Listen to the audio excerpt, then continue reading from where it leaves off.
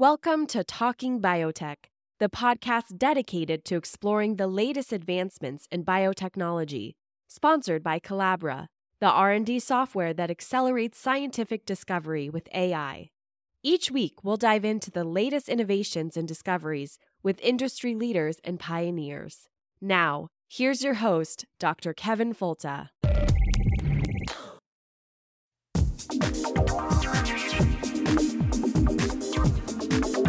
I want to see science serve a useful purpose to improve the standard of living for all people. Why is anyone fighting food advance? A very small percentage of the world's population is fortunate enough to have the luxury of turning down food.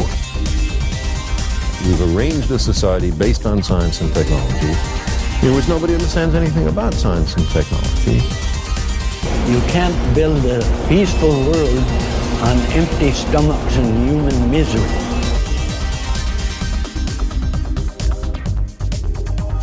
You're listening to Talking Biotech, a weekly podcast illuminating issues in agricultural and medical biotechnology. Your questions and concerns are addressed using a science-based approach with the goal of driving discovery to application with communication. Now here's your host, Dr. Kevin Folta. Welcome again to the Talking Biotech podcast. It's the weekly podcast where we discuss contemporary issues in science and technology with a focus on biotechnology and new innovations that can help people and the planet. I'm Kevin Folta, and today we'll be talking more about the communication side. How do we engage in contentious issue conversations that can work out better to our advantage? And a big part of this is the strategy and the philosophy we take on as we begin to talk to people who may disagree with us. And with us today is an expert in this particular area. We welcome from Bloomington, Indiana, Jay Bayer. Hi, Jay. Kevin, thanks so much for having me. Delighted to be here on the show. Not sure I'm an expert, but I'll do the best I can. Well, if you're not an expert, you have inadvertently stumbled into a wonderful formula that really works, and you've articulated this better than anybody, and I'm so happy to have you on here today. Thank you. Yeah, so could you tell us first tell me about your background. Now, your background is in farming, right?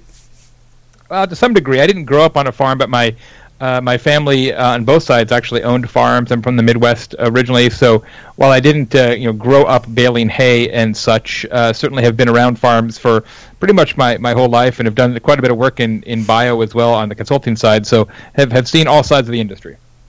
Okay, and so what do you do now? What's your major role, and who's the audience you speak to? So I have a company now called Convince and Convert that does three things. We have three lines of business. One is a live division, which involves me doing 60 or so presentations and programs around the world on marketing and customer service. We have a media division, which runs one of the world's largest marketing blogs. We have 5 different weekly podcasts that we produce, a daily email newsletter, things along those lines. I have lots of sponsors, corporate sponsors for that work. And then we have a consulting practice, which provides marketing and customer service advice for some of the most interesting brands in the world. Our clients are 3M and the United Nations, Adidas, Allstate, Cisco, Salesforce.com, Comcast, Hilton, P.F. Chang's. We have a really terrific group of clients that we get to work with every day. It's a lot of fun. I've actually been in online marketing since 1993, which is about as long as you could have been in online marketing. When I got in the business, we didn't even have a browser to speak of, much less Twitter. So it's been a long and winding road. Yeah, I was going to say, if you did this in 93, did you do both the websites or which? I swear, I spent about the first 3 to 4 years of my career, I spent going to companies, even relatively small businesses in Phoenix, where I'm from originally, and saying, hey, you should get a website. And they're like, why would I want to do that? Why would I want customers to be able to get a hold of me when we're closed? And it seemed like a pretty good answer at that time. And now, of course, I wrote 5 books, and one of those books is about real-time social media customer service, at least in part. So things have changed quite a bit in the ensuing years. That's so funny, because when I was in graduate school in the 90s, I took up as kind of a way to make an extra buck, developing websites and web presence for small companies. And I would walk down the street and literally go from strip mall to strip mall and say, hey, let me tell you about this thing called the internet. And I can sell you a domain name, and it would be this. And, and everything I would do was at a little bit of a premium. And people would say, oh, absolutely not interested. I don't know. There's no such thing. This will never catch on. Yeah, and I wonder what the equivalent of that is today, right? What are people selling today that is like, yeah, I have no interest in that? Probably some sort of beacon or other kind of advanced mobile technology, maybe. Or maybe the MyPillow. I love the MyPillow. That's a great reference. Well, I've been poo-pooing this, and I go, it's a bag full of foam. How much of an innovation can we have here? I may be wrong. It's all marketing. So to get to why I really wanted you to be engaged with this audience is because I'm a scientist, and many of us scientists have a problem. We come up with solutions or with science or with discussion of issues like climate change, issues of vaccines or genetic engineering, and we engage the public incorrectly. That is when we even choose to do it. And so much of what we do is we talk about what we do and then find out on Twitter that we're being taken apart, or that someone's harassing us in a comment section of a news article. And then we get in there and start swinging. We start saying, if you're going to say that about me, here's why you're an idiot. Why is that a bad approach? Well, I wrote a whole book about this called Hug Your Haters, which says that you should embrace complaints, that people who complain about you are useful and valuable, and in fact are your most important customers, that your critics are your friends, not your enemies. The problem is when you attack your attacker, it never convinces them. Like, show me an example in any industry where somebody attacks you and you answer back with malice, and they're like, oh, you know what? You're right. You're right. You have convinced me. I changed my opinion. You get so much more progress with honey than with vinegar in this context, but it almost never happens because, especially when it's a personal issue, you feel like you are being personally attacked. And so it's very, very difficult to take the high road, metaphorically speaking, when you feel like somebody is calling your baby ugly. And scientists have pride of fact, right? They say, this is not a matter of conjecture, this is empirically true. So for you, Mr. Internet commenter, to suggest that it's not true offends me at a very, very deep DNA level because it's clearly not true. Unfortunately, this is going to happen more, not less, Kevin, because I think we are living in a post-factual world, unfortunately. So if your listeners are bothered by people telling them things that are not true, we're going to have a long talk because it's going to happen more and more.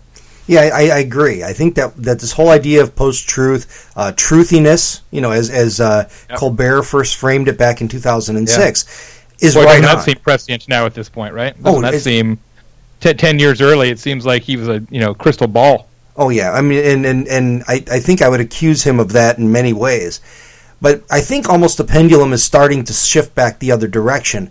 And maybe we can touch on that in a minute. But I think one of the big deals when you're looking at addressing a post-truth comment, for instance, especially in a public social media forum, it even adds more importance to take the high road because of the others that may be watching. And is there any thoughts or any analysis on that? Well, so let's think about this from a business perspective, which is the space that I inhabit mostly. So for the entirety of the history of business since like the time of Pompeii, there was really no upside to being good at customer service and being kind to your critics, because the entirety of interactions between individuals and businesses took place in private. It was face-to-face back in the day, and then we had telephone, and then we had email and letters, of course, but every interaction between a customer, a potential customer, and a business took place in private. So if you're really good to customers, only that customer would know. And conversely, if you were really bad to customers, only that customer would know. Now, is there a word-of-mouth impact there? Of course. Customers tell their friends, wow, I was treated really well, I was treated very poorly. But how many people does an average customer really come into contact with? Like, word of mouth starting with one person doesn't typically create a huge level of awareness. Now, however, with the advent of the internet, especially social media and forums and ratings and review sites, an increasing share of the interactions between companies and customers, or between scientists and the public, takes place in public. It is a spectator sport. So, of course, it would be fantastic if you could convince or at least settle down your critics. But we have to understand that the larger opportunity here, the larger obligation, I would say, is that tens or hundreds or thousands or tens of thousands of people are watching how you handle this. They're watching how you handle it when you're attacked. They're watching how you handle it when somebody else piles on, and to sort of jump into that fray, swords drawn, knives out, is typically counterproductive. I really agree, and as somebody who did it wrong for a long time, I mean, I'm one of those guys that, I'm reasonably quick-witted, and if you go after me, I will come back at you with a bit better insult that's more penetrating. But it just made me look like the bigger jerk. Yeah, I mean, we see it in brands now. I just wrote a blog post today about a major brand that called a customer out on Twitter, and everybody applauded them and said, wasn't that great? I thought, well, yeah, temporarily. People are like, yay, that's funny. But ultimately, is that how you want to be seen, as somebody who attacks critics, who can't reason with them, who can't explain to them rationally and with a dose of humanity, and most importantly, empathy, there's a difference of agreement? I mean, we can disagree without being disagreeable, but it's so easy to get pulled down into that muck because there's a knee-jerk reaction. One of my favorite parts in the book is we interviewed a bunch of psychiatrists and said, hey, what happens when you're confronted with negativity and criticism? And Kevin, it's amazing. Your brain chemistry actually changes. Like, it triggers a fight or flight response that is on the same plane as being held at gunpoint. And so it's very, very common that people answer critics in social media, in review sites, forums, etc., with a tremendous amount of angst and negativity because they are in that fight or flight state. And that typically does not yield very good interactions with the public. And it's exactly a parallel, which is interesting, that if somebody did hold a gun to your head, avoiding the reptilian responses and having a measured and prepared kind of strategy to handle it is the difference between life and death. And it's overcoming that basic reptilian adrenaline surge, right? Yeah, and so what we say in the book is that you have to be fast, but not instant. Speed matters in social media, speed matters online, speed matters in dialogue. There's an example I talk about in the book where Discover Card, the financial services company, the credit card company, a guy went on Twitter to complain about getting a bunch of emails from Discover Card asking him to take out a new credit card application. He went on Twitter and said, hey, why do you guys keep emailing me? And they answered him back in 4 minutes and said, hey, we're really sorry, we'll take you off the list. And he said, you know what, I'm going to actually give it a try because you were so fast and so kind with how you answered my tweet. And so within 10 minutes and 2 tweets, he went from complaining about a credit card application to actually taking out a credit card application. But that only happened because they answered him within 4 minutes. If they answered him 2 days later, there's no way that would have occurred. So speed matters. Speed is, in fact, the killer app. But you have to be fast but not instant, because when you respond in a knee-jerk reaction, you're still in that mindset of, I'm being attacked, I must defend myself. And that's when the dialogue and the discourse can get really, really negative. And while sometimes that actually feels great in the moment, it feels amazing when you blow some idiot out of the water. It's great. I used to do it all the time as well. But then you take a step back 2 days later and say, you know what, this is now on my permanent internet record. Is that really what I want associated with my name and my brand? Yeah, exactly. That's an excellent way to put it. I maybe another, just to touch on another example from your work, and maybe not, it's a little bit tangential, but one that I just loved. Wasn't so much a knee-jerk reaction to a complaint, but kind of a long-term, very carefully measured response to numerous complaints, and that goes back to KLM. And could you just tell that story real quick? I mean, it's the video is beautiful and sells it, but could you just talk about what that is? Yeah, so they have two programs that are amazing. KLM, the Royal Dutch Airlines. The first one is they now have a full-time team of 150 people that do nothing but answer customers on Twitter and on Facebook. They typically answer customers within 15 minutes or so, 24 hours a day. And they answer in 14 different languages. So if you tweet them at 3 in the morning in Turkish, they'll email you back by 3:15 in Turkish, which is pretty remarkable. Last year, they sold $25 million worth of airline tickets accidentally. And the reason that they were able to create this program was not some sort of corporate strategy. It was a volcano. So you remember a few years ago, there was the giant Icelandic volcano eruption. I do not, my Icelandic is terrible. I'm not going to pronounce the volcano's name, but it was this huge eruption, and the ash cloud grounded all the flights in Europe. Everybody, nobody could fly. And so KLM was getting all of these phone calls and tweets and emails like, what are we going to do? I'm stuck in Warsaw, or I'm trying to get to Warsaw, or whatever. And so they had an emergency meeting, and they said, okay, we got two options here. We can either kind of triage this and try to answer people who we think their problem is most acute, or they have the most frequent flyer miles, or we could somehow create an order for how we're going to answer people, or we can just find a way to answer everybody. But let's remember, if we do that, we can never go back, because you can't say to your customers 3 months later, terrific customer service provided during times of volcano. You can't do that, right? And so they said, you know what? Answer everybody. And so they took hundreds of people from the airline who typically had regular jobs, pilots, flight attendants, baggage handlers, because none of those activities were happening, gave them card tables and laptops and just said, answer everybody. And so they did, and that was the beginning of their program that continues today. It's amazing. They're known as one of the best in the world. The other thing that they've done, the story that you're alluding to, is they used to have a problem when people would lose their items on a plane. They'd leave their headphones in the seat back pocket, or their sunglasses, or their paperback book. Happens all the time, of course. And so what they used to do, which is what most airlines do, is the cleaning crew or the flight attendants go through, they find something, they mark it down. This is in seat 13C on this flight. They would actually put a Post-it note, literally a sticky note, on the item, take it behind the scenes in the airport where the crew area is, and put it on this giant desk where all the lost items were, like a garage sale essentially.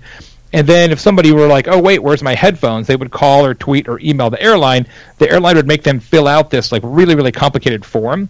And then somebody would have to take the form and go to the desk and try and say, well, okay, are these the right headphones? Or these brown or these tortoiseshell sunglasses? Is really a bad situation. So a lot of people couldn't get their items returned. And if they could, it would take like 2 or 3 weeks, which is a long time. So somebody working at KLM said, and this was not a corporate program either, she came up with this herself. She said, well, wait a second, a lot of these flyers are still in the airport making connections to other cities.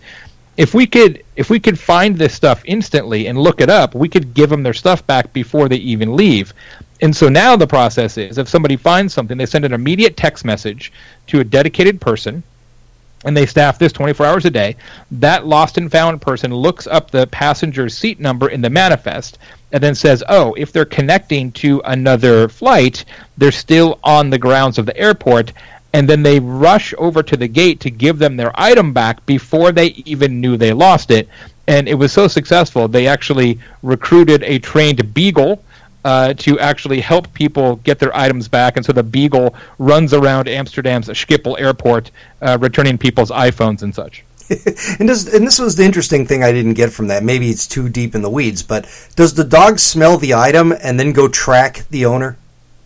No, they lead the dog over to the gate just to make it more of a showpiece. Okay, all right. Well, it takes the magic out of it. Thanks for that. Yeah, sorry. The security considerations there would be a little tricky for the beagle to navigate. Yeah, okay. Well, that's good. Well, so we'll take a little bit of a break here. I'm talking with Jay Baer from Convince and Convert, author of Hug Your Haters. We're talking about some of the social media foibles and communications mistakes we make when we try to talk to people in a time of communications conflict. We're Talking Biotech Podcast, and we'll be back in just a moment. Thank you for listening to the Talking Biotech Podcast.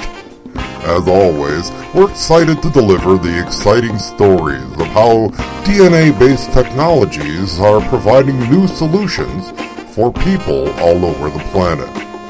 We're learning more about who we are as a species, the life around us, and how we can produce better food for more people, with sensitivity to this big stupid rock in space that sustains us. This podcast is funded 100% by Kevin Folta, and comes to you free each week for your listening pleasure.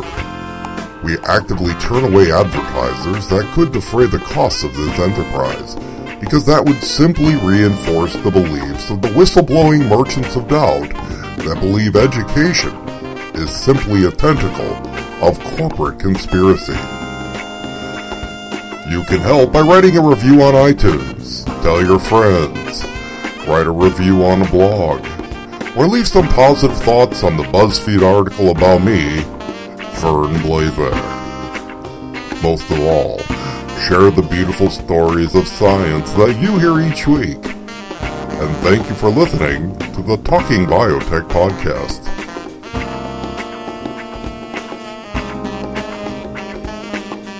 Welcome to the Boonstra Report, where we talk about all things agriculture. Today I want to talk about women in ag and basically how they're perceived. Coming into a job, I come from a farm and I'm now a sales agronomist. And you get into situations where, you're talking to a farmer and they'd rather talk to the guy because they automatically assume right away that they know more than what the girl would know. I have a strong farm background. I still have lots to learn about the ag industry and, about products and stuff. But I think men should stop underestimating. They need to stop kind of saying, hey, women, they should be out cleaning the house, making the field suppers. And I think it's not fair because there's so many women out there who I see and it's just like, it blows my mind what they are accomplishing. And I want to be able to accomplish that.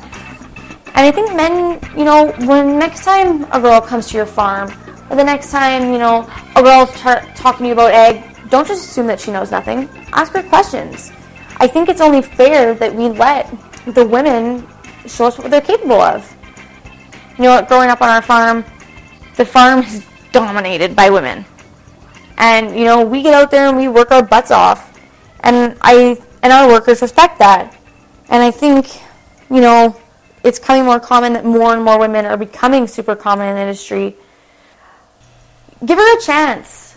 Don't straight away say, what's your boss's number? Call back somebody.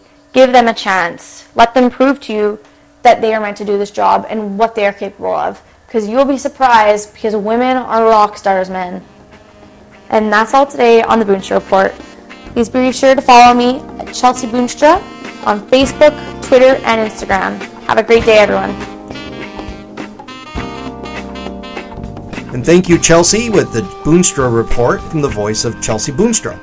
We're back with Jay Baer, who's here from Convince and Convert, and also the author of Hug Your Haters, one of my favorite books, and probably the book that I've either bought for or convinced people to buy more than any book in my life. Thank you, sir. Yay! Checks in the mail, right? Yeah, no, that's really, really good. So just a couple of, and I was going to save this for the end, but I'll start it here. In a time when you go back through this last election cycle, you go back through just the voices of contention and the anger that just seems to be a little more prevalent in our discourse. Is there a more enhanced place for civil dialogue? And do you think that by engaging someone civilly and constructively, it actually makes you really stand out and be more effective?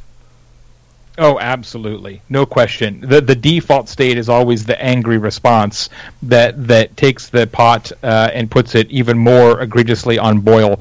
The individuals and the companies that follow the Hug Your Haters formula that focus on being empathetic every time and saying, look, it is my responsibility to take this pot off boil and make this dialogue constructive, not aggressive, stand out like a sore thumb in a good way in any sort of feed, any sort of online environment. And I'll tell you, though, this works very, very well offline, too. I use this tactic when I'm on the phone with companies. I use this tactic when I'm talking to, when I'm talking to my children, to my spouse. This idea of sort of taking the high road can really change a lot of things about your relationships. And it seems so simple, but it can be really effective. That's I think I see the same thing too. That just coming in softly, but also that idea of empathy. I know in the talks I give, that became the first note in my strategy that I use in discussing science. And I learned this from hostage negotiations. That the one place where you can't screw up, how do you listen to somebody actively and really learn their concerns? And that's something that has helped me everywhere from arguing in a public dialogue about biotechnology or even deciding what we're going to have for dinner at home. No question. Empathy is the root of all success in that regard, and Hostage Negotiations is a great example. In fact, the book, you may have read it, Never Split the Difference, is a fantastic read, one of my favorite books of the year. Yeah, that's what I was referring to. And I think plenty of room for that in our dialogue as scientists is that same idea, starting out by saying, because that's where we come from as scientists, we jump into this, guns blazing, facts and charts, here's statistics, here, beat you to death with the numbers. But if you first sit down and say, why is this a concern to you? Where did you get your information? And I guess I would feel the same way if I was you and I knew that. It builds this bond with the person that you're trying to share information with that now opens a conduit where you can actually have a productive dialogue. No doubt. And I feel like scientists typically are guilty of trying to out-fact their critics and to say, this is incorrect, so let me wage this conversational war with data. And that seems very logical to a scientific mind. But to somebody who is not a scientific mind, being argued with via facts is the exact opposite of what they want and is exactly what they expect. So much of success in this world and in this way is about defying expectations. So since you're all scientists, people expect you to argue with data and facts. When you instead argue with humanity, empathy, and emotion, it completely sets people on their back foot and is much more effective, I find. Oh, you're exactly right. I think it's especially because the people who oppose the science, whether you're talking about any of these contentious areas, they're coming from a place where they can speak to the heart, and they're laying on the heavy pathos. And then we come from the other side with, here's the numbers and the facts, and we lose every damn time. And I think that this idea of what we've been talking about from our end is leading with ethics and about why we do what we do, what our priorities are, and what we would like to see change, and how our viewpoint really is consistent with this stack of ethics. And you have the same amount. I mean, you have just as much to offer on the human side, on the empathy side, on the pathos side. It's just that it always gets subsumed in favor of the scientific side. You just have to flip the script on it. No, exactly. How do we deal with, let's just talk about people who we frequently will run into in those situations. So we run into internet trolls, we run into people who, have already made up their mind. And our first response as scientists is, all right, I can win this, I can teach them, I can give them facts and pull it off. Is there an easy way to identify when other strategies might be more effective, or when do we bail out? When do we decide to call it quits with somebody who just is there not to learn but just to engage with hostility? Yep. What has turned out to be the most powerful and popular lesson and piece of advice in the entire book is called Jay Baer's Rule of Reply Only Twice. And my rule of reply only twice says that you never, ever, ever, ever, under any circumstances, reply to any person more than twice online. Positive or negative, because it is counterproductive. If they argue with you, you answer rationally and hopefully with a degree of empathy and humanity. If they come back at you again and they slam you, you answer a second time. And after that, if they come back a third time, you just walk away. Because they have proven, after two exchanges, that they are not persuadable, that they are fixed in their position, and no amount of back and forth is going to change that. And recognize that if you take the high road and you handle it well, all the people looking on are going to think differently of you. You may not convince that person, but you may convince the spectators. and the spectators are much more numerous than the individual who started it in the first place. And that was a transformative bit that I took from your book, was that respond only twice, because I was kind of guilty of maybe responding 5 or 7 times. And when I started to respond twice, my terminal response always had, if you have other questions, please contact me at my real name and real email address. And I wasn't leaving it there for them, for the person who was difficult. I was leaving it there as a popcorn trail for all of the people who might just have questions who were hung up in that discussion. So that's right. And some of those online places, forums and discussion boards, the atomic half-life of those things is infinite. If you do a Google search, you can get pulled into a discussion post from 5 years ago. So it's not as if it's going to expire or the internet's going to delete it. Somebody may find that and call you or email you way down the line. Yeah, or it shows up on your university president's desk maybe 8 years after you said something before you were really a public figure. Also possibly true. That is great. We do a lot of university work in my consulting firm, and we're starting to do more programs where we're training professors on these exact same issues and say, okay, your reputation is tied to the university's reputation. We're not going to tell you what to say because that's neither right nor practical, but we're going to train you on some of these hug your haters approaches so that you are armed with some devices and some tools and some strategies and some psychology to go out and handle this well. That's it, and it's valuable because a lot of folks, like the field of science especially, has not selected necessarily for the most socially adjusted, communicative, strategic folks. We're trained to lock into a computer and write grants, and there's not possibly a reverse correlation there. Yeah, it really is, and I think it's part of the problem. So when the toothpaste is out of the tube, how do we fix it? Is there a way to really do a retrograde hug on a hater?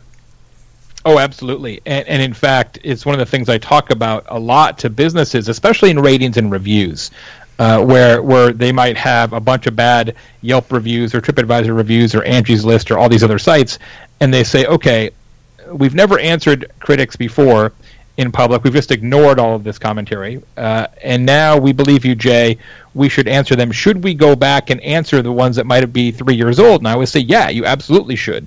Even though that person may not see it, other people will see it, and it's that breadcrumb for the future that you're putting out there. So you can always go back and say, you know what, I realize with some distance that maybe I didn't handle this as well as I could have, and I wanted to tell you this other thing and extend the olive branch. And it's amazing not only how well that works, but how much credit you get when you sort of put that mea culpa out there.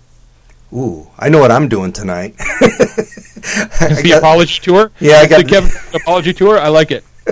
I got some things to fix. Well, because I did the classic mistake. I went out there with facts blazing, and I turned off so many people who could have been allies. And I think this idea, and especially we have another really strong farm component, ag component to folks who listen to the podcast, and I think that our farm groups also do the same thing. They tend to be like, we know the evidence, we know the facts of what happens here, too bad. And how important is the idea of transparency in a hug your haters scenario? How much of a hug is transparency, especially in an agricultural context where maybe you could invite people to the farm, things like that? Oh, it's huge. It makes a tremendous amount of difference. And even if they don't take you up on it, the fact that you offered shows that you have nothing to hide. And we have to remember that the goal is not to convince somebody. That would be great, but that almost never happens. The goal is to neutralize critics, not change their mind. Because if they're really critical and they're slamming you on the internet, nothing you can say is likely to change their mind. Your best outcome is to prevent them from actively and aggressively attacking you and propagating a falsehood or an opinion that you disagree with. And so, to some degree, we've got to move the score a little bit inward and stop thinking that if somebody challenges you, your opportunity, your obligation is to convince them otherwise. I would argue that your obligation is to neutralize them. And when you start thinking about that you're in a containment role, not a convincing role, it actually changes how you think about all of this. And I think that's kind of the take-home message from your book. Is it's a fundamental retraining of the way that we take on conflict and the way that we take on those types of communications opportunities. And is there any other really strong take-home message that you'd like to emphasize that comes from your book? Anything else that I missed? Yeah, there's a big one, which is that everybody has a right to complain. And even though many complaints are outlandish, are not necessarily based in fact, their perception is their reality. And you can never forget that. What they believe is what they believe, for whatever reason. And so if you're getting a consistent type of complaint or a consistent theme of attack, you should pay attention to that. Yeah. Where there's smoke, there's fire. And one of the things that we do a lot on the consulting side of our business is help businesses understand themes of complaint and say, you know what, if we've had 11 customers worldwide complain about lemonade this month, hey guys, maybe we should check the lemonade. Maybe there's something, maybe there's a there. And in many cases, there are. And so paying attention to patterns and understanding that what complaints really give you is the raw materials for improvement. Because I'll tell you a simple fact, Kevin. Praise is massively overrated. Praise is the most overrated thing in business, and it's the most overrated thing in life. Because every time somebody says to you, oh, you're so great at this, you're a fantastic scientist, you're a terrific educator, I love your show, it makes you feel terrific. But it doesn't teach you anything.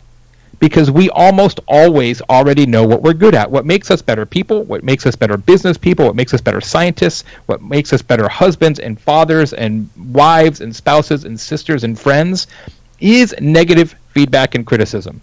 And most people who are unhappy never say a thing. They are silent and disaffected, and they disappear.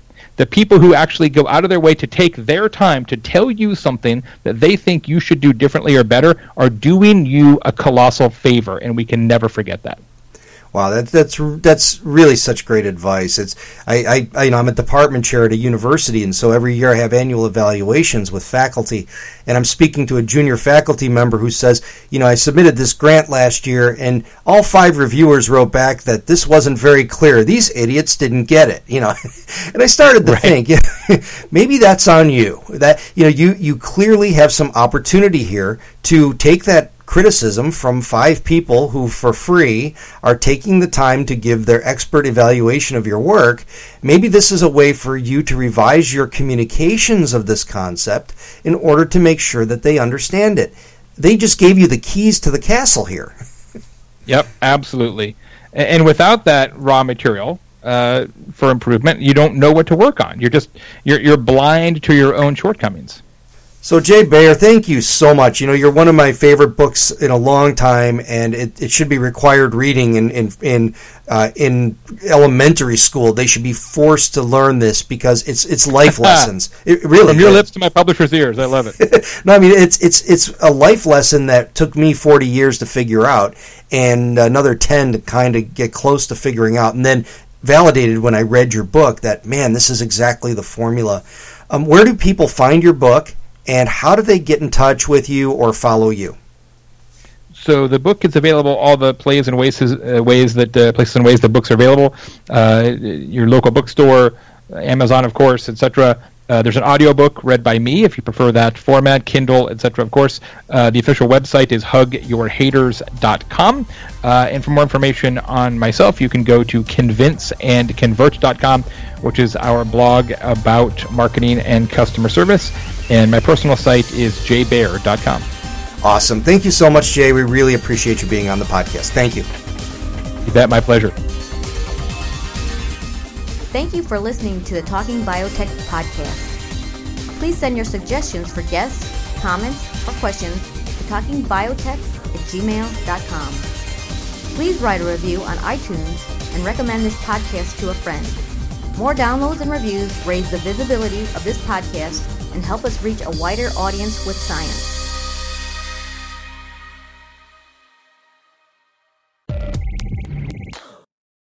You've been listening to Talking Biotech, sponsored by Collabra, the platform that bridges the gap between siloed research tools.